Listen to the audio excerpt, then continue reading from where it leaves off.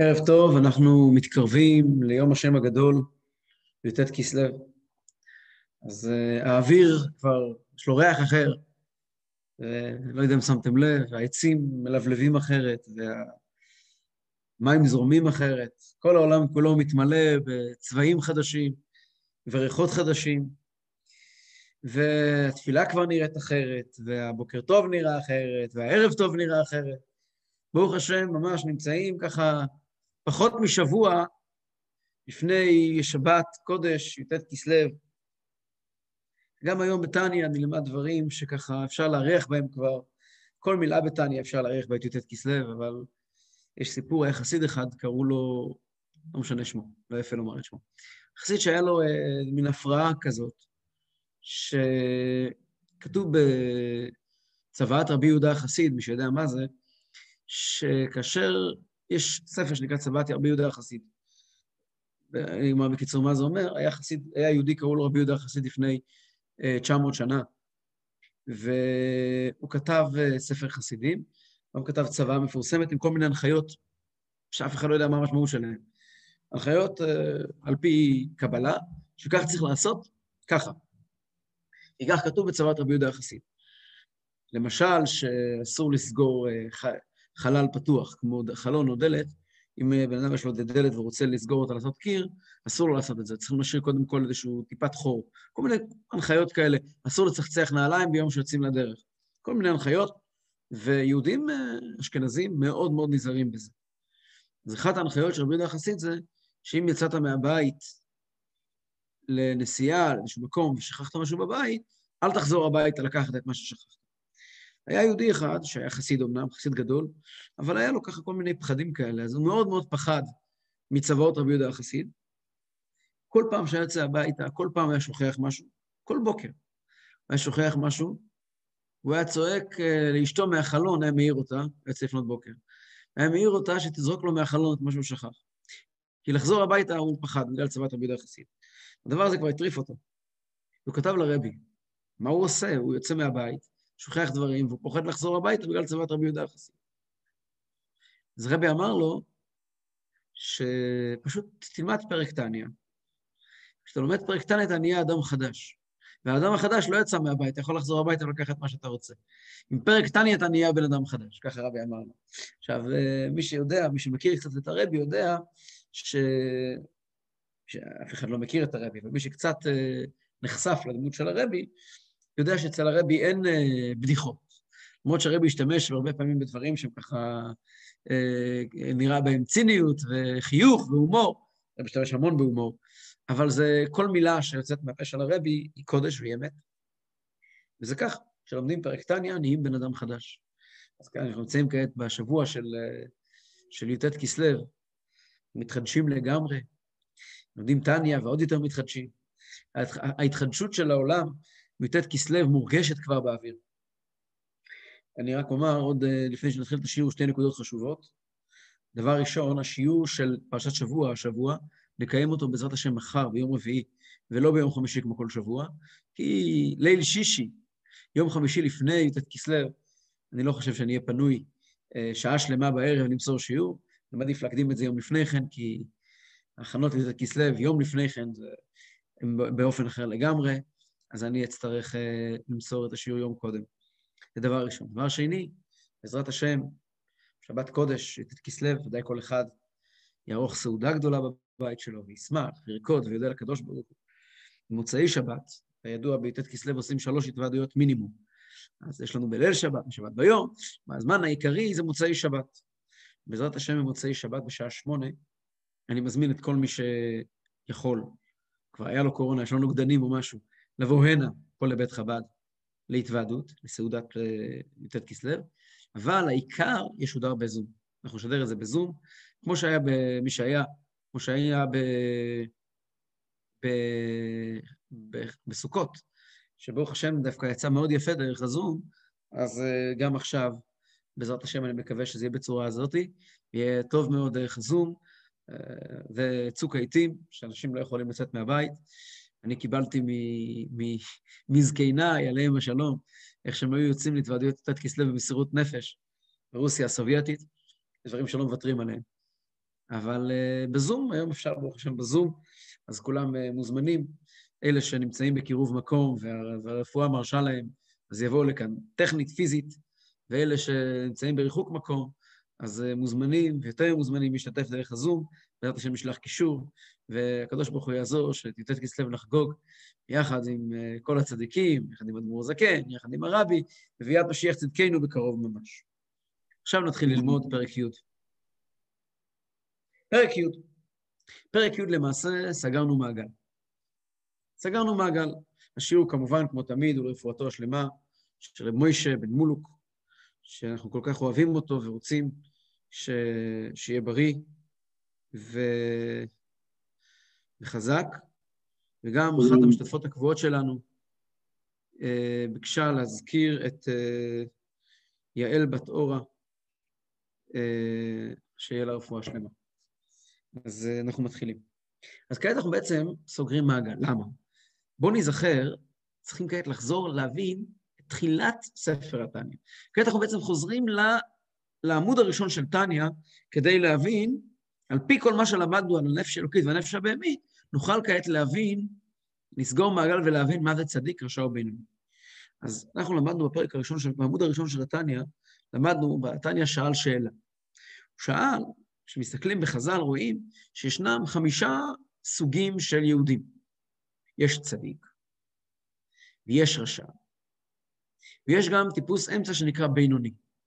טיפוס אמצע הזה הוא מאוד מאוד בעייתי, אנחנו לא בדיוק מבינים מה הסיפור שלו, אנחנו יודעים שהוא לא עובר אף עבירה ולא יעבור אף עבירה, אבל אנחנו לא יודעים, אבל הוא לא צדיק.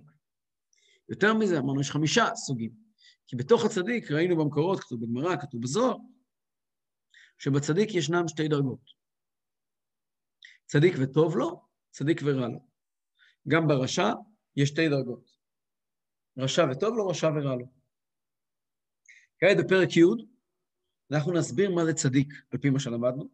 בעזרת השם בפרק י' יוסבר מה זה רשע, ובפרק י' יוסבר מה זה בינוני. אז כעת אנחנו בעצם חוזרים להתחלה ומסבירים מה זה צדיק. אז בואו נראה בפנים. הפרק י' באיזשהו מקום, הוא לא מדבר עלינו, הוא מדבר על צדיק, אף אחד מאיתנו לא צדיק.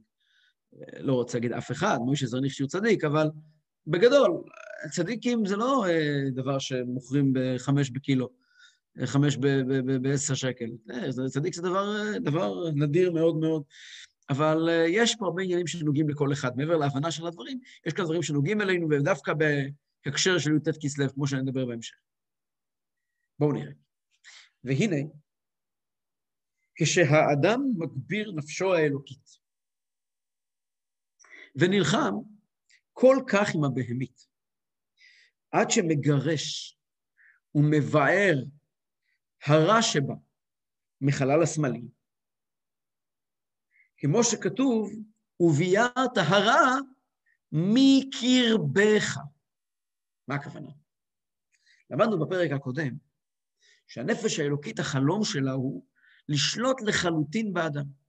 שאדם יהיה ממולא רק ממנה ויחשוב רק על הקדוש ברוך הוא, וידבר רק על הקדוש ברוך הוא, ויקיים רק מצוות, והנפש שלו תהיה מלאה רק ממצוות ורק מקדושה, והלב שלו יהיה מלא באהבה וביראה, ולא יהיה בו שום מקום לשום דבר אחר. ודיברנו על זה והערכנו בזה בשיעור הקודם, שכאשר הנפש האלוקית אומרת, אני לא מתכוונת להילחם בנפש הבהמית, היא לא מעניינת אותי.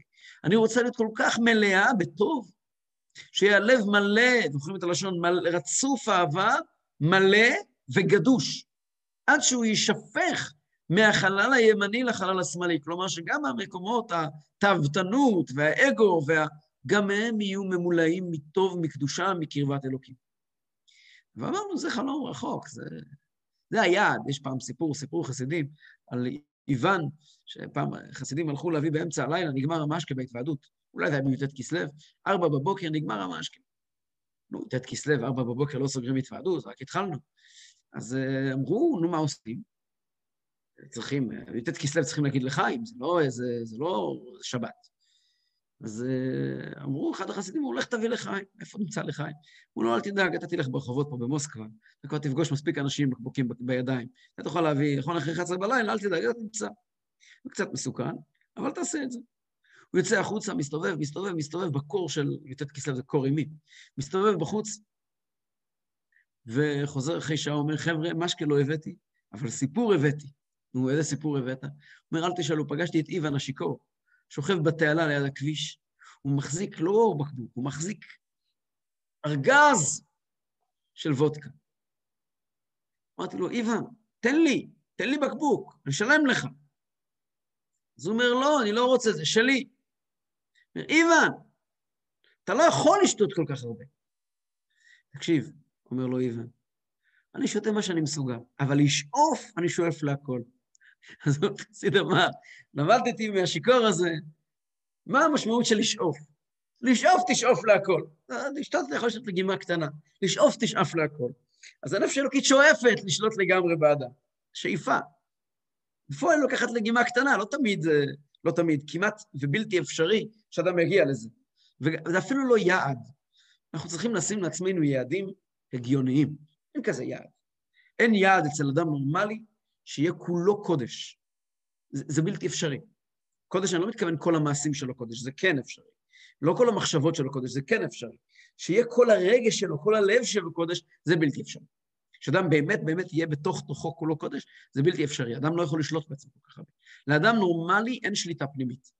רוב האנשים בעולם, אין להם שליטה אמיתית על עצמם, אנחנו נדבר על זה הרבה בפרק י"ב, מעבר למחשבה, דיבור ומעשה. גם דיברנו על זה בפרק ד'. אדם בכלל לא מכיר את עצמו, אנחנו בכלל לא מכירים את עצמנו, אנחנו שום שליטה על עצמנו, מושג איך אנחנו נתנהג במצבים מסוימים. אבל ישנם אנשים, לא הרבה, ישנם אנשים, שאומנם נולדו עם רע, אבל כנראה מלכתחילה היה להם פוטנציאל למשהו יותר רציני, עבדו על עצמם, והטוב שבהם, הטוב הפנימי, לא הטוב המעשי, לא שהם עשו הרבה מצוות. לעשות מצוות זה לא פקטור. נראה פרק י"ב, הבינוני גם עושה את כל המצוות, לא רק שהם עשו מצוות. בוערת בהם אהבת השם אחרת, בוערת בהם יראת השם אחרת, בכזו רמה שזה שרף לגמרי את הרע הפנימי שלהם. אין להם אגו, אין להם אינטרסים, רק הקדוש ברוך הוא.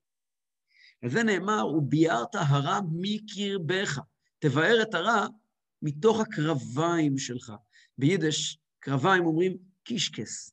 אני חושב שגם בעברית הם מבינים מה הפירוש קישקס. תבאר את הרע מהקישקס שלך. תבאר את הרע מהקישקס שלך, זה כבר, זה לא כל אחד יכול. אבל, הם באמת, החוויה שלהם היא רוחנית לגמרי, קדושה לגמרי, והם הגירשו את הרע, הם ביארו את הרע. ביארו את הרע כמו ביור חמץ, כן? אנחנו הרי כשמבארים חמץ בערב פסח, אומרים שם יהי רצון, שהקדוש ברוך הוא יעזור לנו לבאר את הרע מרשותנו. הם מבארים את הרע. אבל, נמשיך הלאה, והן הרע נהפך לטוב ממש. שימו לב, אין רע. אין אצל היהודי הזה רע. אין לו רע פעיל. הרע אצלו קיים בתור שרידים. זאת אומרת, אין לזה שום משמעות בחיים שלו. כלום. הוא טוב לגמרי, אדם שהוא כולו טוב, צדיק, כולו טוב, הלב שלו טוב, המוח שלו טוב, הרגשות, הכל טוב. היה לו פעם רע, והוא הצליח לנתק את הרע מהחוטים, וגמרנו, אין יותר רע. אבל יש שרידי רע. מה זה שרידי רע? שרידי רע זה עצם העובדה שהרע לא נהפך לטוב. רע, יש בו אנרגיה מאוד חזקה. וכשהרע נהפך לטוב, זה סיפור אחר לגמרי. אנחנו לא כל כך מבינים בזה, כל כך רחוקים מהתפיסה הזאת, מההבנה הזאת, מהחיים האלה. לדבר על זה כפילוסופיה, כרעיונות, זה נפלא. אנחנו לא מכירים את הדברים האלה, שרע נהפך לטוב. אולי אני אתן איזשהו כן דוגמה קטנה. בחסידות מוסבר, לא בתניא, כי בחסידות לפעמים, תניא זה דרך אחת להבין את כל המערכת. בחסידות אחרת, זאת אומרת, אדמו"ר הזקן, כתב את ספר התניא, אבל הוא גם אמר מאמרי חסידות. ובעל פה, בתורה שבעל פה של חסידות, אצל אדמו"ר הזקן ואצל הרבאים שאחריו, יש הרבה רעיונות שהם לא בדיוק כמו שכתוב בתניא, הם קצת שונים, קצת אחרים. שם לפעמים מוסבר, בתניא זה לא כתוב, במקומות אחרים מוסבר, שבעצם בקטנה אפשר לראות את זה אצל כל אחד. לפעמים יש בן אדם שהוא למשל היפראקטיבי. היפראקטיבי, אני לא חושב שזה רע. זה לא רע. תכונה. תכונה יכולה להיות טובה. יכולה להיות רעה, זו הבחירה שלך, מה אתה עושה עם זה? אבל כאשר בן אדם יודע לקחת, דרך כלל, היפראקטיביות מביאה לידי ביטוי את האגו של האדם, את הרע של האדם. זה לא חובה, לא חייב להיות ככה. אבל ככה זה בדרך כלל. כאשר אדם יודע לקחת את ההיפראקטיביות שלו, ולהפוך אותה, למנף אותה, לרתום אותה לפעילות טובה, פעילות חסד, למשל, אז אותם אנרגיות, אותם כוחות שהיו לפני כן עסוקים בפחות טוב, הופכים להיות משרתים של טוב, בעצמם נהיים טוב. ואז זה באופן אחר לגמרי. זה לא בדיוק מה שכתוב כאן, פה כתוב משהו הרבה יותר עמוק, הרבה יותר עדין, אבל אני לא בטוח שהשיעור תניא שלנו הזה מיועד לעסוק בדקויות כל כך עמוקות ודקות בתניא. בגדול, כאשר אדם הופך רע לטוב, יכולים להיות שני דברים. יכול להיות שהוא יהפוך רע לטוב, והרע יימחק, ויכול להיות שהוא יהפוך רע לטוב, והרע יהפוך בעצמו להיות טוב. בעצמו להיות טוב. וכשרע הופך לטוב, אין טוב מזה. אין טוב מזה. בואו נראה הלאה. דהיינו שיש בו עדיין, אז בכזה מצב, נקרא צדיק שאינו גמור. או תואר אחר שהוא נקרא, וצדיק ורע לא. צדיק שיש בו שמץ של רע. דהיינו שיש בו עדיין מעט מזעי רע בחלל השמאלי. אלא שכפוף ובטל לטוב מחמת מיעוטו. כל כך מעט רע יש בו, כל כך מעט אגו יש בו, שזה בטל לגמרי לטוב. הוא פשוט לא יודע שהוא קיים. ולכן נדמה לו כי ויגרשהו וילך לו כולו לגמרי. בתודעה שלו, הרע לא קיים. ולכן זה נראה כאילו זה נעלם לגמרי. אבל באמת, יש לי הוכחה שיש בו רע. מה ההוכחה? אבל באמת, אילו חלף והלך לו לגמרי, כל הרע שבו היה נהפך לטוב ממש. אם הרע היה הולך עד הסוף באופן מושלם, אז באמת היית רואה שיש לך רק טוב. לא רק טוב שאף. הרע היה נשאר והיה נהפך לטוב. זו נקודה מאוד עדינה. אני אולי כן אומר פה עוד חצי משפט ונמשיך הלאה. גם את הרע הקדוש ברוך הוא ברא. הרע לא נוצר מעצמו, חלילה. כתוב בספר ישעיהו, הוא יצר אור ובורא חושך, עושה שלום ובורא רע, אני השם עושה כל אלה. גם את הרע הקדוש ברוך הוא ברא. ואם הקדוש ברוך הוא ברא את הרע, זאת אומרת שגם ברע יש קדושה. קדושה היא מאוד נעלמת, מאוד נסתרת. אבל היא קיימת. אם אדם יודע, וזה אף אחד מאיתנו לא יודע, אבל אם אדם יודע, אם ישנו אדם שיודע, לקחת את הרע, ולמצוא בו את היסוד הטוב שבו, ולהפוך אותו, שהוא יהפוך את הרע לטוב, יהיה פה טוב שמעולם לא היה כמוהו. יש דברים מסוימים שאפשר לראות את זה בהם אצל צדיקים. למשל, דוגמה לדבר, אנחנו יודעים שהאדמו"ר הזקן, בעל השמחה והגאולה, האדמו"ר הזקן כידוע, הוא לחם בנפוליאון. והוא טען שנפוליאון לקליפה גמורה וכו'. שאין דבר יותר גרוע בעולם מנפוליאון. טען שנפוליאון, הוא קרא לו בונפרטה, שבונפרטה הוא עם חד ושלום, אם הוא ינצח במלחמה, מלחמת נפוליאון רוסיה, אז הוא יביא הרבה מאוד ליברטי, כן, הוא יביא חירות ואחווה ושלום, אבל גם יביא איתו רוח של הפקרות ומודרנה, ודבר שיכול בעצם לקחת את כל יהודי רוסיה, ומאוד מאוד מהר שישכחו בכלל מאיפה הם מגיעים, את הקשר שלהם לעם ישראל. ולכן הוא לחם בנפוליאון.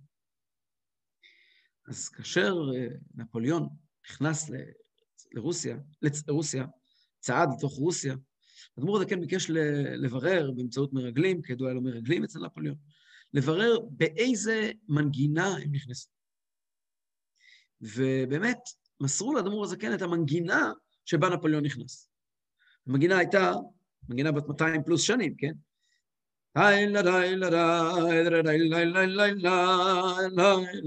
תחפשו. היום רק חב"דניקים מכירים את המנגינה של נפוליאון נכנס איתה לרוסיה לפני 200 ומשהו שנים. זה היה שיר לכת שאיתו הלך, מרש צבאי.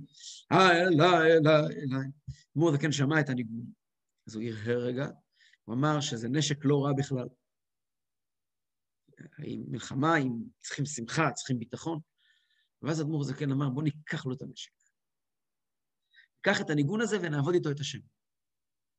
לקחו את כל האנרגיה השקיעו, אני לא יודע מי המשורר, מי המלחין שיצר את הניגון, אבל בוודאי שהוא היה אדם מאוד לאומני, מאוד האמין בליברטי, מאוד האמין בחלומות של נפוליאון, ובעצם בניגון הוא אומר ללוחמים של נפוליאון, חבר'ה, האמת איתנו והצדק איתנו.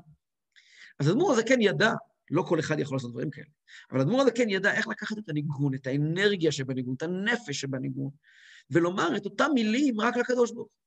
לבוא ולומר את אותו אנרגיות, את אותו ליברטי, את אותו חופש, את אותו דרור מהעולם הזה, מהשקרים של העולם הזה, בואו נלך עם האמת שלנו.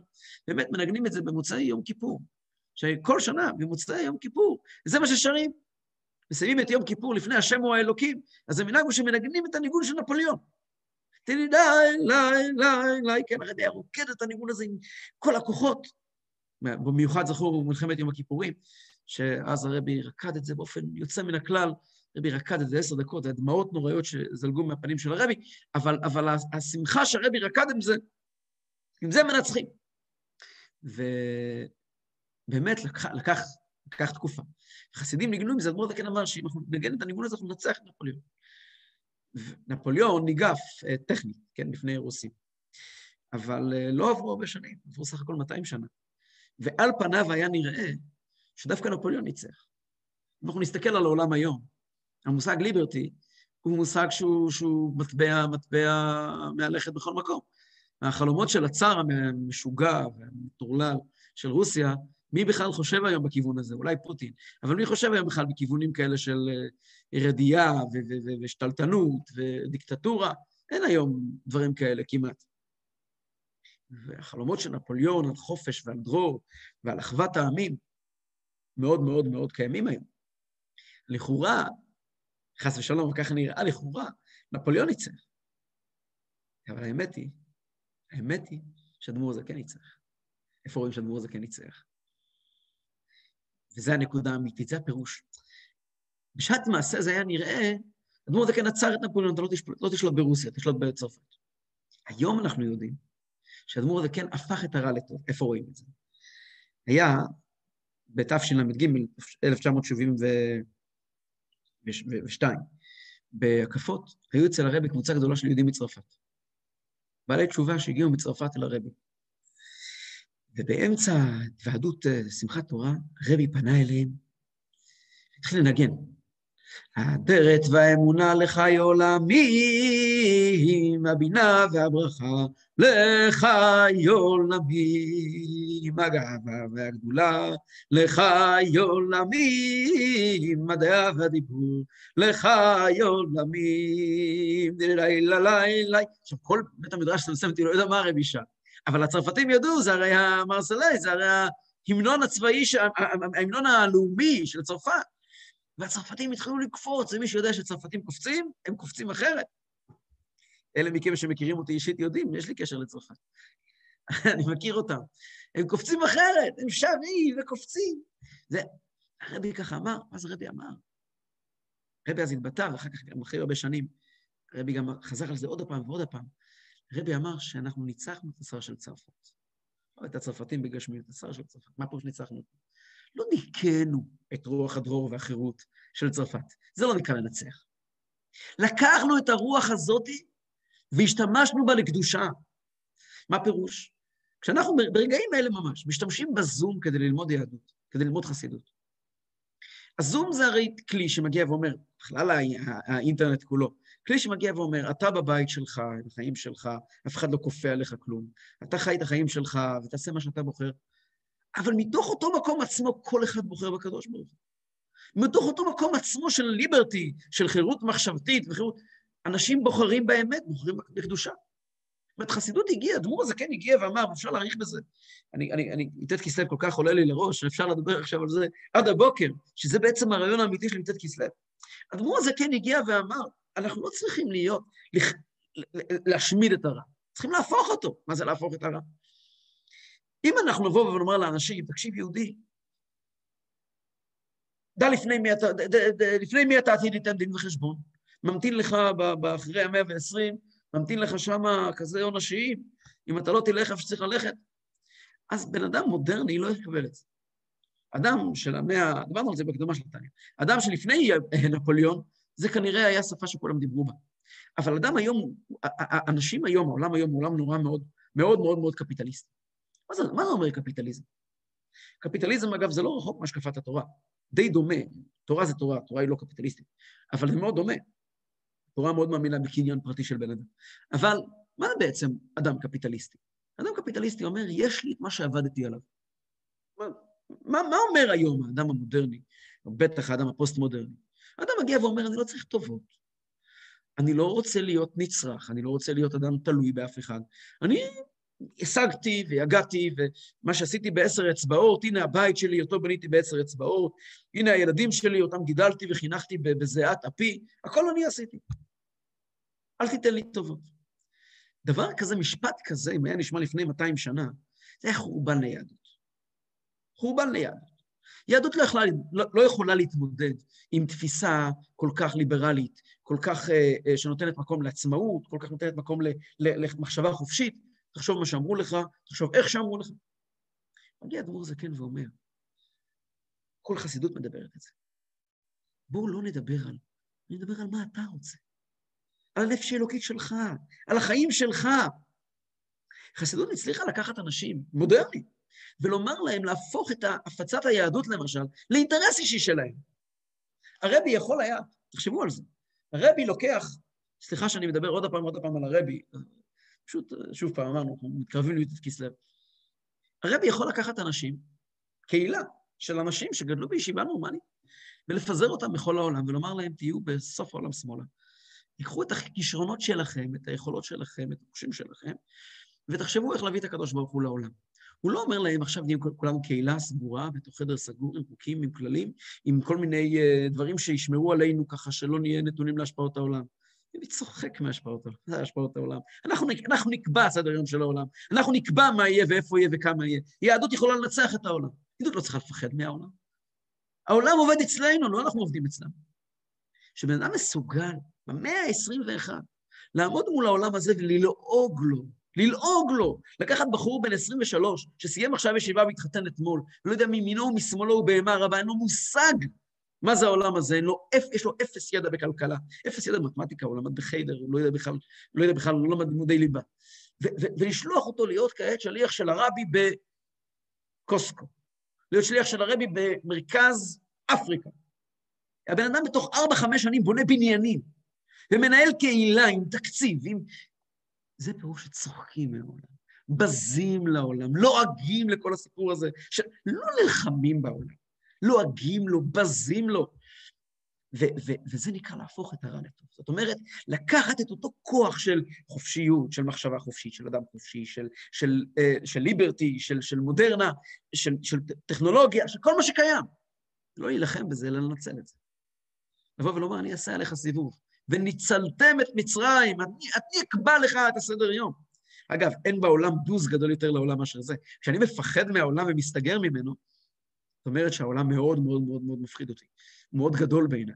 כשאני צוחק מהעולם, בז לו, ומשתמש בו, אין דבר יותר, וזה, לא כל אחד יודע לעשות את זה, ואי אפשר לעשות את זה בלי הנחיות של הרבי, כי אנחנו לא צדיקים, אנחנו אנשים שהעולם הזה כן מדבר עלינו, אנחנו אנשים שהעולם הזה כן תופס אצלנו מקום, אנחנו כן נהנים מסטייק טוב, אנחנו כן נהנים מכבוד ומקופלימנטים, כולנו. לא ממש כולנו, חוץ ממוישה, אבל מוישה פה? היה פה מקודם. לא פה כבר. אז תגידו לו אחר כך, הוא פה. מוישה, תפתח את המצלמה, מוישה. חוץ ממך אף אחד לא נהנה מקופלימנטים, חוץ ממך כולם נהנים מקופלימנטים. אז... הנה מוישה, מה שלומך? שטוב שלמה. ברוך השם, ברוך השם. אז כאשר אדם, אנחנו באמת לא מסוגלים לזה, אבל ברוך השם, אנחנו הולכים יד ביד עם המנהיג הגדול שלנו, עם הרבי, דמות הזקן של הדור שלנו, והוא צדיק, הוא באמת צדיק. והיות שהוא צדיק, אז הרע נהפך אצלו לטוב. הוא מסתכל על כל העולם בעיניים אחרות. כשאנחנו הולכים בידיים שלו, אנחנו רואים את הכל בעיניים אחרות. אבל בכל אופן אנחנו רואים כאן שישנם שתי דרגות. יש דרגה שמגיעה ואומרת, הרע איננו, נמחק. אומרת דמות הזקן, אם הוא נמחק, אז הוא קיים. למה הוא קיים? כי אם הוא באמת איננו, הוא חייב להתחיל לעבוד בשירות הטוב. ביאור העניין. פרק י' 4 שורות מלמטה. ביאור העניין כי הנה צדיק גמור שנהפך הרע שלו לטוב. צדיק גמור זה מי שהרע שלו נהפך לטוב. ולכן נקרא צדיק וטוב לו, יש לו רק טוב. איך זה קורה? הוא על ידי הסרת הבגדים הצועים, לגמרי מהרע. הרע הוא בעצם איזה אטום כזה, זה כוח מאוד מאוד מופשט, שמולבש, מוגדר בהמון הגדרות. והצדיק יודע להוריד את כל ההגדרות הקיימות, לקחת רק את הגרעין ולהשתמש בו לטוב. איך הוא עושה את זה? דהיינו, למאוס מאוד בתענוגי עולם הזה, להתענג בם בתענוגות בני אדם, למלא תאוות הגוף בלבד, ולא לעבודת השם. למאוס מאוד, צדיק, הוא לא פוחד מהרע, צדיק אמיתי, הוא נגעל מהרע, זה מגעיל אותו. היה צדיק, קראו לו רבי יצ'ם מסמית, רבי יצחק המתמיד. הוא היה מהתלמידים של הרבי הקודם. דיברנו עליו הרבה פעמים. הוא, כידוע, היה אדם גדול מאוד. רבי יצ'ם מסמית, רבי יצחק המתמיד. רבי יצחק המתמיד, לא יודע מה היה צדיק גמור, צדיק שאינו גמור, אני לא מבין בדברים האלה. אגב, אמרו עליו, בחייו אמרו עליו שהוא בינוני. לגבינו, ביחס אלינו, הוא צדיק. בדור שלו אמרו שהוא בינוני. אז הרבי הקודם שלח אותו לארצות הברית, לאסוף כסף עבור יהודי רוסיה. והוא נסע לארצות הברית, אבל אחרי תקופה, הוא ביקש רשות לחזור לפולין.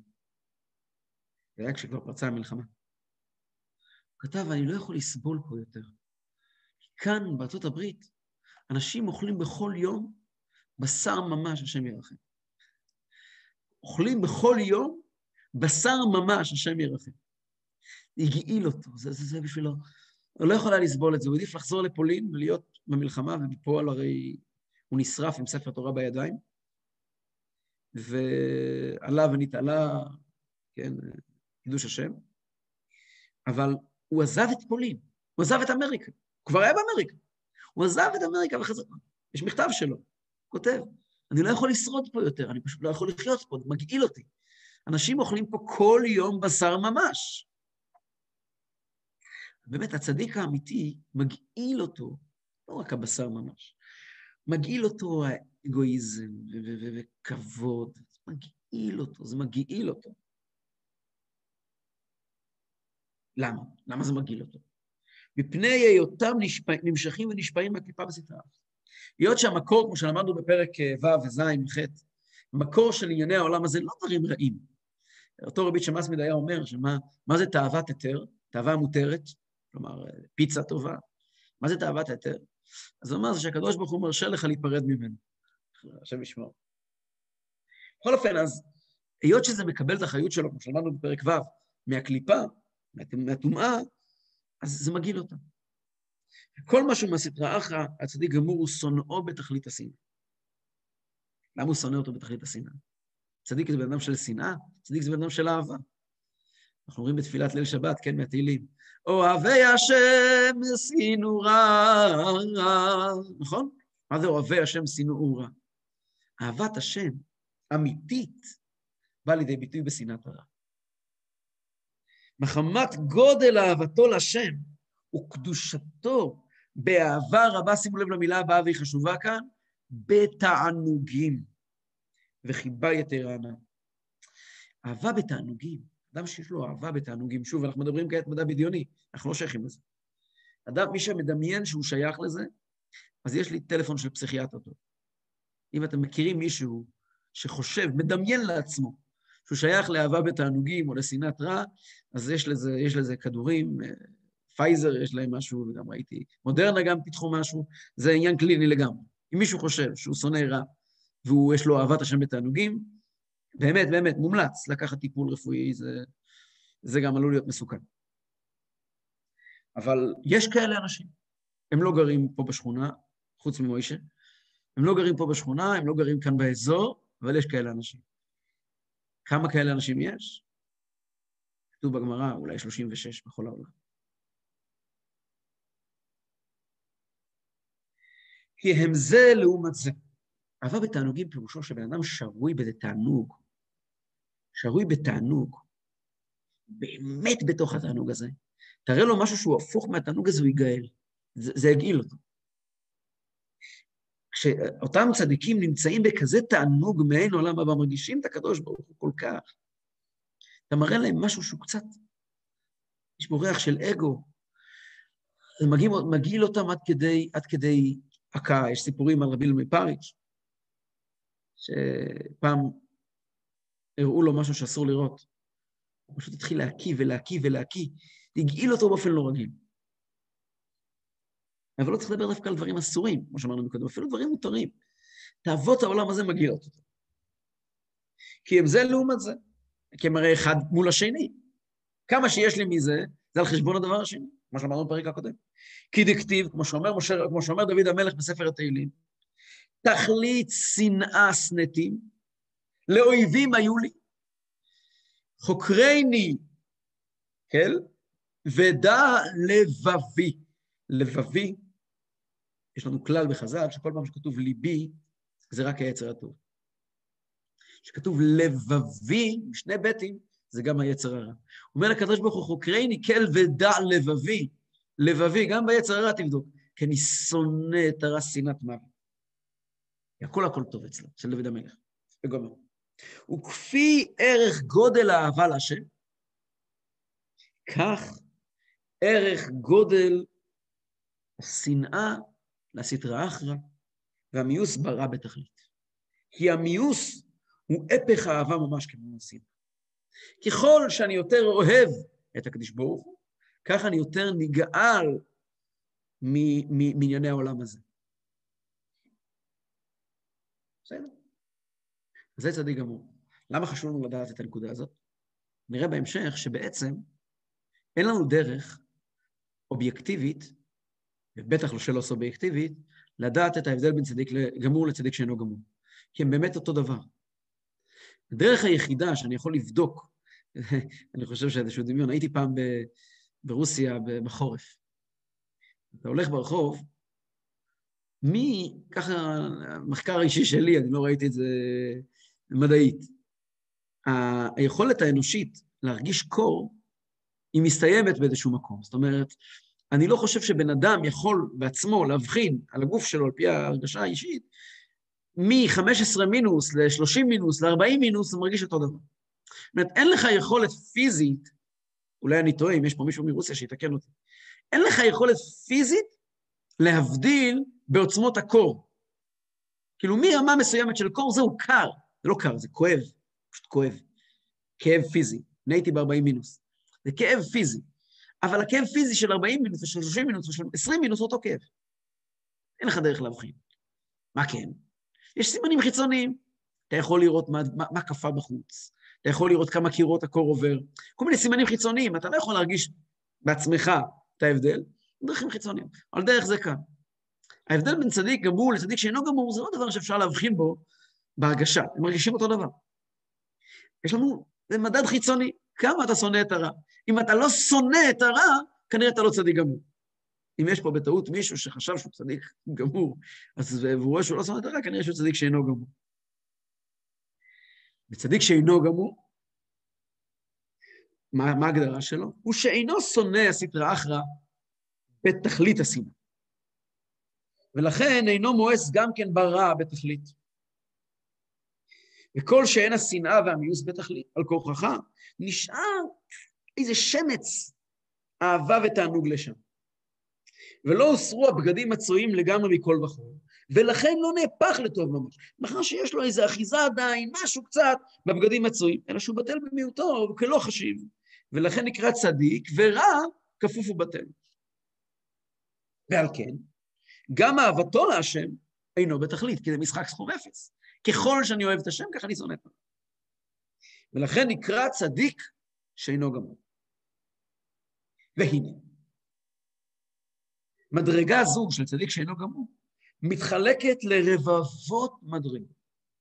יש עשרות אלפי סוגי מדרגות, סוגים שונים של ריחוק, של תיעוב רע.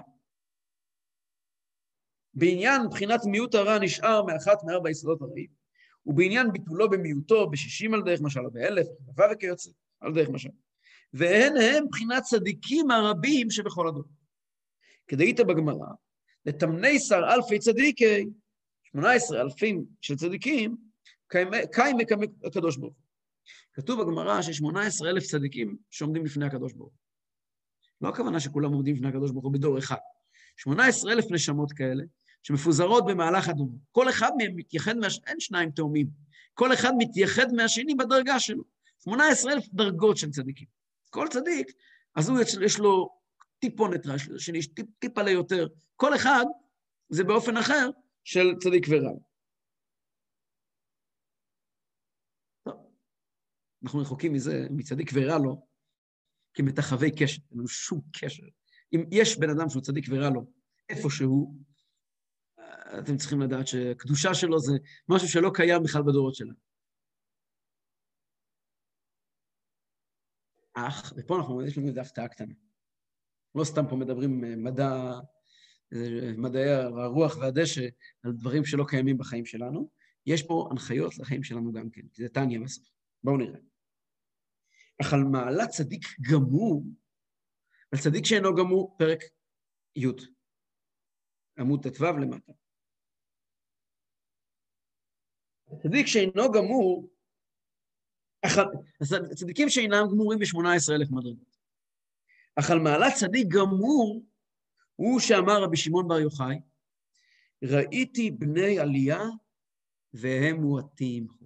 18,000 צדיקים יש שאינם גמורים. כמה צדיקים גמורים יש? אומר רבי שמעון בר יוחאי, ראיתי בני עלייה והם מועטים. כמה הם? אומר רבי שמעון בר יוחאי, בדור שלו של רבי שמעון בר יוחאי, כן? הדור שבו היו גדולי עולם, תנאים. אומר, אם שניים הם, אני ובניהם. אם אחד הם, אני הוא. זאת אומרת, רבי שמעון בר יוחאי מגיע ואומר, בכל העולם כולו, לא העולם שלנו היום, כן? העולם של רבי שמעון בר יוחאי. אם יש שניים בכל העולם של בני עלייה, זה נקרא צדיקים גמורים. למה הם נקראים בני עלייה? שלכן נקראים בני עלייה. למה? שני הסברים. הסבר ראשון, שמהבחין הרע, ומעלים אותו לקדושה. הם מעלים את הרע לטוב.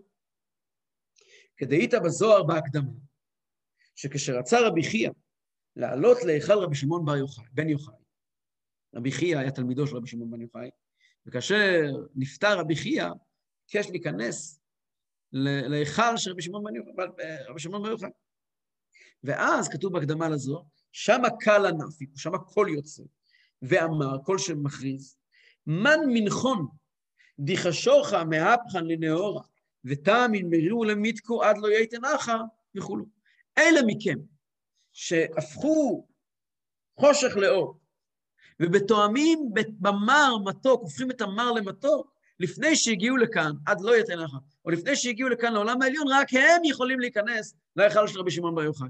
כי ההיכל של רבי שמעון בר יוחאי בעולם העליון, הוא היכל שמתאים לרבי שמעון בר יוחאי. ומילא לא יכולים להיכנס שם אנשים שלא מתאימים לבחינה הזאת של להפוך רע לטוב. זה ההסבר הראשון, למה צדיק גמור נקרא בני עלייה. הסבר שני. ועוד נקראים בני עלייה, הסבר שני, זה קשור לי"ט כסלו, מפני שגם, זה נקודה חשובה, מפני שגם עבודתם בבחינת ועשה טוב, לא רק אסור מרע שלהם, ההתנתקות שלהם מהרע היא בצורה כל כך מוחלטת שהם הופכים את הרע לטוב, אלא גם כשמקיימים מצווה, עושים מעשה טוב. בקיום התורה ומצוותיה הוא, שתי מילים שהן יסודיות מאוד בחסידות, לצורך גבוה. המשקל של המילים האלה לצורך גבוה הוא משקל אדיר. מה זה לצורך גבוה? נקרא עוד כמה שורות ונסביר. הם עובדים לצורך גבוה. מעלה, דרום המעלה. ולא כדי לדבוק בו יתברך בלבד, לרבות צמאון נפשם הצמאה להשם. כמו שכתוב, אוי כל צמא לכו למים, או כמו שכתוב במקום אחר. אלא כדי פירשו בתיקונים, איזהו חסיד המתחסד עם קונו, אם כאן דילי, ליחד הקודש בריך הוא שכינתי בתוכנו. אני אסביר. פה זו נקודה מאוד יסודית. אנשים נורמליים, לא צדיקים, אנחנו. כאשר אנחנו מקיימים מצווה, אנחנו עושים טוב. למה אנחנו עושים טוב? למה אנחנו עושים טוב? מה הצידוק הפסיכולוגי לזה שאנחנו עושים טוב? אז אני לא רוצה להכניס לדיכאון ולדבר על נפש הבהמית, אולי יש לנו אינטרסים בזה. בואו נתרומם מעל התפיסה, זה נכון, אבל בואו נתרומם מעל זה. יש מושג אמיתי של אינטרסים אלוקיים. אינטרסים של נפש אלוקיים. מה הכוונה? יש דברים שאנשים עושים ממש בשביל אינטרסים תחתוניים, גשמיים. יחסה. כולנו שם, אבל יחסה.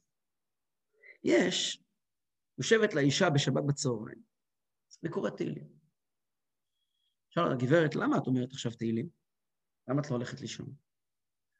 אז היא תאמר לך כל מיני תשובות, אבל התשובה הכי עליונה שנשמע, היא תגיד, זה עושה לי טוב. למי זה עושה טוב? נפש הבהמית זה עושה טוב שתגיד תהילים? זה עושה טוב לנפש אלוקית. לפעמים היא אומרת תהילים למען חולי עמו ישראל, לפעמים היא אומרת תהילים של הנכדים, לפעמים היא אומרת תהילים, כל מיני, לפעמים היא אומרת תהילים כי האישה היהודייה היא החברה הכי טובה של ספר תהילים. מקום שהיא מתפרקת בו, טוב לו. האישה היהודייה טוב עם ספר תהילים בידיים. לא יודע, הנשים היהודיות שאני מכיר, מרגישות מאוד מאוד נעים ליד ספר תהילים. מה יש לי יהודייה לעשות? שבת, אי אפשר לפתוח את הטלפון, יושבים ספר תהילים. אומרת תהילים, תהילים, תהילים, תהילים. טוב להם זה. זה נקרא שהנפש האלוקית שלה מחפשת ביטוי, מקבלת ביטוי. לומר תהילים, זה ביטוי של נפש אלוקית. יש לנו צדיק. צדיק אמיתי. והצדיק הזה עושה חסדים. בסתר. אף אחד לא יודע מזה. באמת, באמת חסדים. למה הוא עושה את זה? אני לא חושד בו שהוא עושה את זה כדי לקבל, מה שנקרא, לצבור נכסים רוחניים, שלו זכויות לעולם הבא. צדיק, לא אידיוט. למה הוא עושה את זה? פשוט למה הוא עושה את זה? יהודי. הוא אוהב את השם. טוב לו עם זה. זה מחבר, הנפש האלוקית שלו בא לידי ביטוי. ככה הוא מבטא את עצמו. מבטא את הקדושה שלו. בדיוק כמו שבן אדם אוכל, בן אדם תחתון, אוכל ושותה, בשביל לבטא את הנפש הבהמית. הצדיק עושה מצוות כדי לבטא את הנפש האלוקית. סבא שלי, עליו השלום, שבוע הבא יורצייט שלו, אומר לי מישהו שפעם ראה אותו, היה מכניס אורחים מאוד גדול, מכניס הביתה, הוא לא היה צדיק, הוא היה בן אדם רגיל, אבל הוא היה חסיד אמיתי. הוא היה מכניס הביתה כל מיני מצורעים ואנשים עם כל המחלות. הוא מטפל בהם וזה. סיפר לי מישהו, יהודי תמיד חכם גדול סיפר לי, הרב פרידלנד, ראש הישיבה בקריית גת, שפעם הוא נכנס לסבא שלי הישיבה, ובישיבה היה מקלחות ציבוריות, תוכנו הישיבה שלו. הוא ראה אותו שם, מחזיק את אחד הקבצנים של השכונה, בן אדם מסריח, מטונף, ורוחץ אותו ושוטף אותו. הוא תיאר שסבא שלי עמד שם עם גטקס, עם, איך אומרים גטקס בעברית? מישהו שיכתוב בתגובה, אני לא יודע. אני עולה חדש מכפר חב"ד, אני לא יודע איך אומרים גטקס בעברית. הוא עומד עם גטקס, ועם גופייה כזאת, ועם הציצית ככה צהובה, ציצית צמר צהובה, בלי מכנסיים וחולצה, ומקרצף את אותו יהודי, ודואג לו שיהיה נקי נקי. הוא נכנס ואומר לו, מוטל, מה אתה עושה?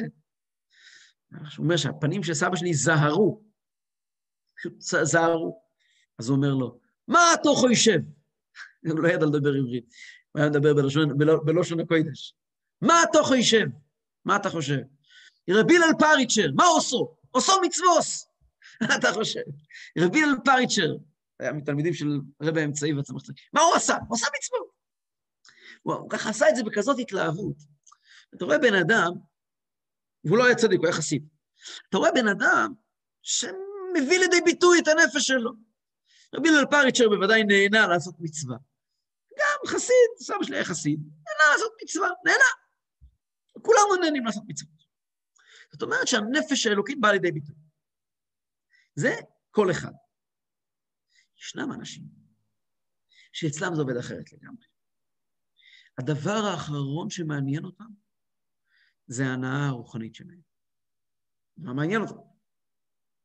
מעניין אותם מה הקדוש ברוך הוא צריך.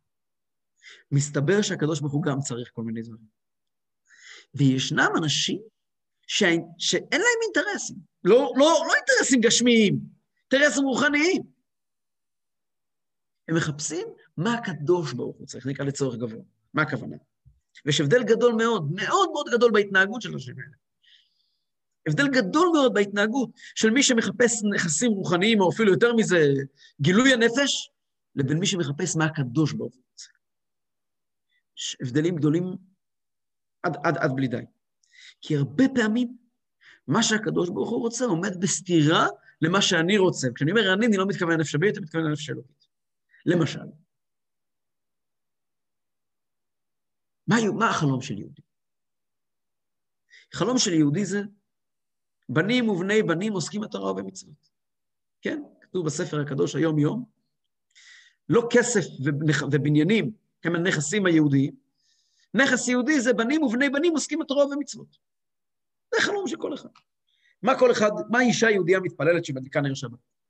זכני לגדל, בנים ובני בנים עוסקים בתורה, מה החלום שלנו? שהילדים שלנו יהיו יראי שמיים, נכון? מה יהודי צריך יותר מזה?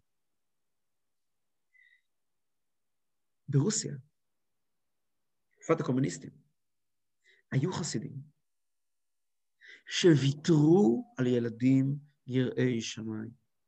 ויתרו על זה. איך אפשר לוותר על דבר כזה? הם ויתרו על זה כי היה להם דברים יותר חשובים לעשות. ואני אסביר למה אני מתכוון.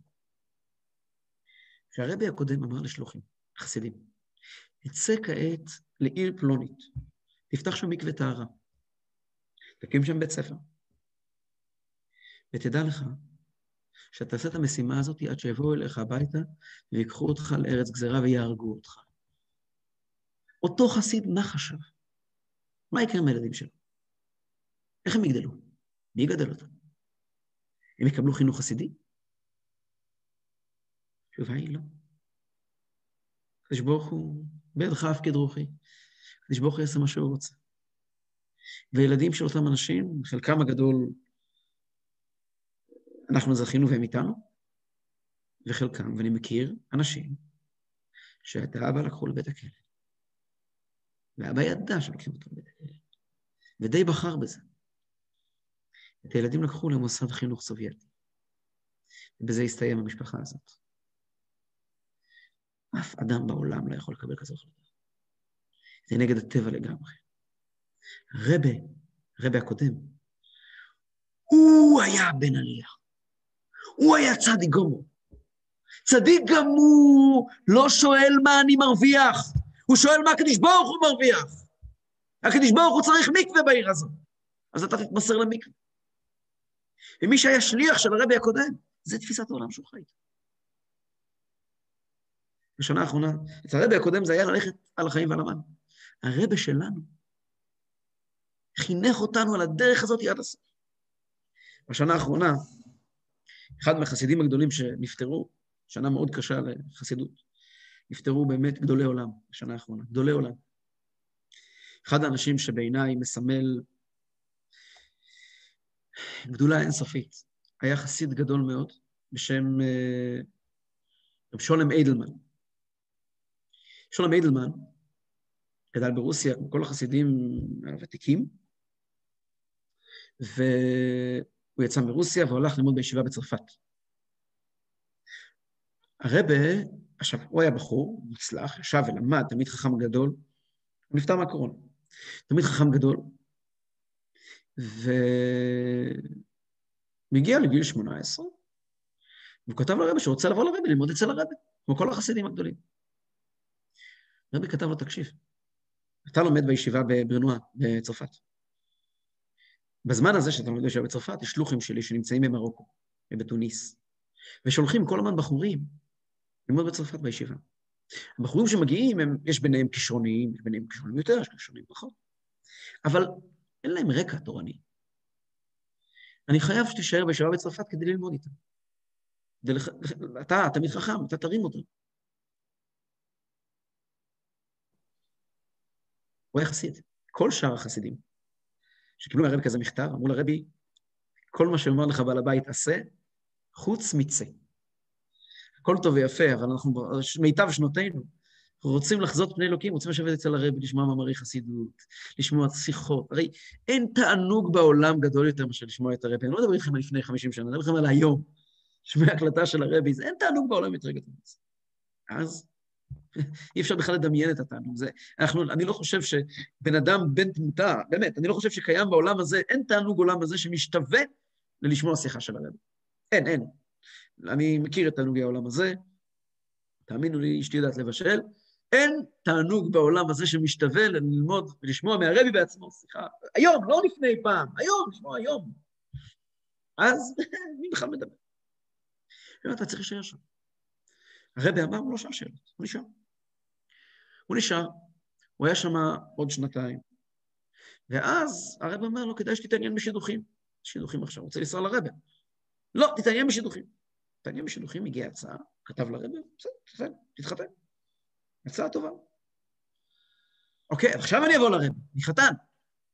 לא, אתה צריך להיות שם, כי מיד אחרי 7 ברכות שלך, יש לי בשבילך תוכנית.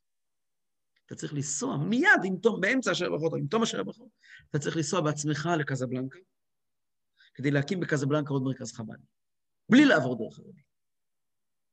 וכך היה.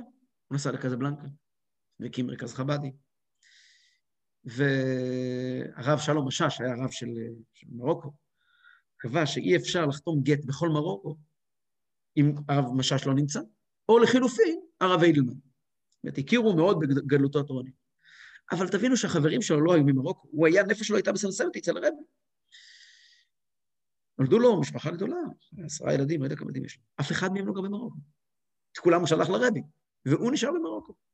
והקים בתי ספר, והקים ישיבות. ונסע לרבי פעמים בודדות.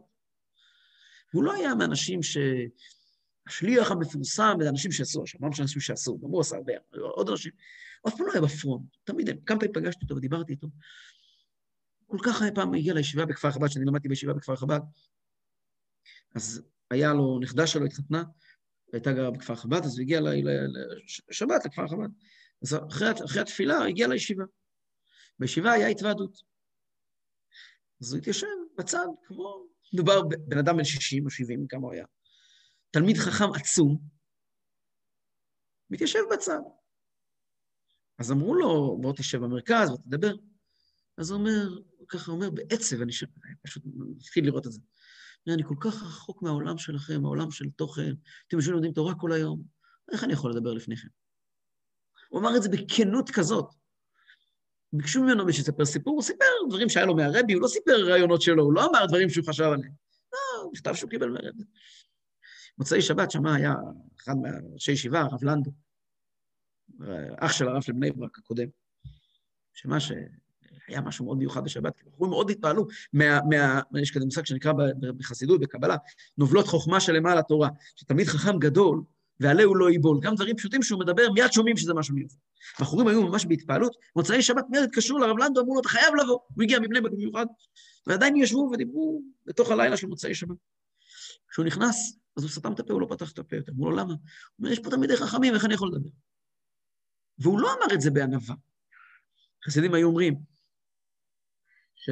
אמרו על חסיד מסוים, שאין לו שמץ של גאווה וגם אין לו שמץ של ענווה. ענווה זה לא תמיד דבר טוב.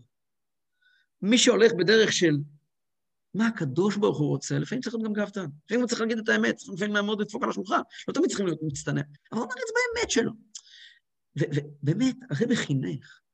אל תחשוב מה אתה מרוויח. אין לי ספק שאם אני נוסע לסבסם, תהיה מרוויח יותר. לא יכול להיות בהיגיון להרוויח יותר, להיות תקוע איך הוא אמר שם? הוא אומר בישיבה בכפר חב"ד, הרב לנדו ביקש ממנו שידבר, אז הוא אומר לו, מה אתה רוצה ממני? אני ערבי זקן. אני מדבר ערבית, אני ערבי זקן.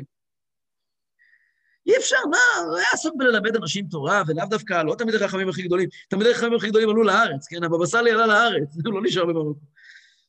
יודעים, פשוטים. בטח אם היה נוסע לרבי, היה מקבל הרבה יותר, והמתרומם הרבה יותר, והדבק בקדוש ברוך הוא הרבה יותר. אבל הוא לא שאל מה אני צריך לעשות, הוא שאל מה הקדוש ברוך הוא רוצה ממני. האם הרב איידלמן, זכר צדיק לברכה, היה צדיק? לא חושב. צדיקים אין הרבה. אבל לא היה מקושר לצדיק. ומי שמקושר לצדיק, הרבי חינך אותנו, וזה החינוך שהרבי נותן. תהיה מוכן להפסיד, לא באופן זמני, באופן אמיתי, בשביל הקדוש ברוך הוא. הקדוש ברוך הוא לא צריך ממך שתהנה ממנו, הוא צריך ממך שתיתן לו עבודה. זה נקרא, ליחד, מתחסד עם קונו עם קנדילה, כתוב במאמרים של י"ט כסלו באריכות, שזה החידוש הגדול של י"ט כסלו. י"ט כסלו הרי זה ראש השנה לחסידות. מה זה חסיד? מתחסד עם קונו. מי שעושה דברים, לא בשביל האינטרסים שלי, גם לא בשביל האינטרסים הרוחניים, אלא בשביל האינטרסים של הקדוש ברוך הוא. וזה כוח שמקבלים מהרבי. אנחנו לא צדיקים. רבי הלל מפריץ', שהיה הקדוש עליון, אמר על עצמו כידוע, הלוואי בינוני. הלוואי בינוני. אבל כשאנחנו בימים האלה, מהסגולה האלה, של י"ט כסלו, תלמידים י"ט כסלו, מתחברים, קוראים את המילים הקדושות האלה בתניא, מקבלים את ההשקפה של הרבים, ההשקפה של הרבה שלנו, גם בצורה הכי חזקה שיש. תהיה מוכן להפסיד, כדי שהקדוש ברוך הוא ירוויח. לא מדובר על להפסיד כסף, לא מדובר על להפסיד כבוד, להפסיד רוחניות, להפסיד קרבת השם, לשלם בנכסים רוחניים עבור מה? עבור הקדוש ברוך הוא. זה נקרא מסירות נפש, וזה בני עלייה. כמו שכתוב בראיה מעמיק, כתוב בזוהר פרשת תצא, כי ברד ישתדל בתר אבוי ואימי, כמו ילד שדואג להורים שלו, דרחם לו יותר מגרמי ונפשי ורוחי ונשמתי, חולו. הוא מסר גרמי למיטה עליי ולמפרק לא חולו, כמו שכתוב במקום אחר. כמו ילד שמשתדל עבור אביו ואימו, שהוא אוהב אותם יותר מאשר את עצמו, ונפשו ורוחו ונשמתו, והוא מוסר את עצמו למיטה עבורם, כדי לשחרר אותם. בעצם כאשר יהודי מתמסר לאותם עניינים שאנחנו אמורים להתמסר עליהם, בצורה שהוא מוכן לוותר בנכסים אמיתיים, רוחניים, קדושים, זה קשור כבר עם עניין של צדיק גמור. אסיים סיפור, אחד מהצדיקים הגדולים של הדור הקודם, שרק אז קראת שמם, מעוררת בוודאי רחמי שמיים, חסיד גדול קראו לו בחצ'ה פייגין. מי שמכיר, מי שיושב פה בהתוועדויות מזמן לזמן, מכיר את השם הזה בעל פה. אז בחצ'ה פייגין, שעליו כמה סיפורים בעניין הזה. אחד הסיפורים פעם היה לו טיפוס. והרבי הקודם ציווה עליו לשתות כוס של ספירט. אז אמר, רבי, זה מסוכן, זה לא שייך, אסור. והרבי הקודם אומר לו, לעבד השם, זה לא יכול להזיק. אמר, אני לא עבד השם. עבד השם זה דרגה עצומה. משה עבד השם, כן? עבד השם. עבד השם זה דרגה עצומה. הרבי הקודם אמר לו, גם מי שמקושר לעבד השם, זה לא יכול להזיק לו. זאת אומרת, להיות מקושר לעבד השם, זאת אומרת, לשים את הערכים האלה מול העיניים, את הערך הזה של לחשוב, לא מה הרווח שלי, תאמינו לי. מסתכלים על שלוחים, אני פה ג'ובניק וחולון, אחד המקומות הכי טובים בעולם, באמת, עם שכנים כמו מוישה, וכמו יגאל, וכמו כל מיני חבר'ה, אז אני ג'ובניק, זה לא רציני. אבל יש חבר'ה שהם שלוחים בכל מיני מקומות, הילדים שלהם לומדים, איתם בארץ כולם מתבחיונים על הזום, יושבים ילדים בזום, לא קולטים, שבית ספר נט כבר קיים לא יודע כמה שנים, ולומדים בו מאות ילדים מסביב לעולם רק בזום. לא, זה לא, אין שום רווח רוחני מלגור כמו גיסי בסטוקהולם, או גיסי בברבדוס, אין שום רווח רוחני מזה, לגדל ילדים במקום כזה. זה שבפה עולמם יש בריקות השם, והתפילות של הרבים עוזרות להם, והילדים יוצאים ברוך השם, אחד אחד. בסדר, נכון. אבל ביום יום זה לא נחמד, לא בגלל שאין לאכול כל גלידה שרוצים פה, לרדת, לעשות במרקט ולקנות. זה לא נחמד באמת, זה לא נחמד באמת לגדל ילדים בצורה כזאת. ילדים לא גדלים חברה, משלמים על זה מחיר. אבל זה מה שצריך, צריכים להציל יהודי שעלול להתבולל השם ישמו. אז אני שם. וזה המסר הגדול של צדיק גמור. שלמרות שאנחנו כולנו רחוקים מאוד, לא ממעלת צדיק גמור, רחוקים ממעלת הבינוני, אבל אנחנו מקושרים לצדיק גמור, כשמקושרים לצדיק גמור, גם אנחנו יכולים לטעום קצת שם עצמנו מהמושג הזה של ביחד הקודש ברוך הוא ושכינתי, של בני עלייה, של לעבוד לצורך גבוה. זהו, אני אקרא את 4 שורות האחרונות שהן ממש קבלה, אקרא אותם כדי שלא יהיה שלא קראנו אותם, אבל אני לא הולך להסביר אותם.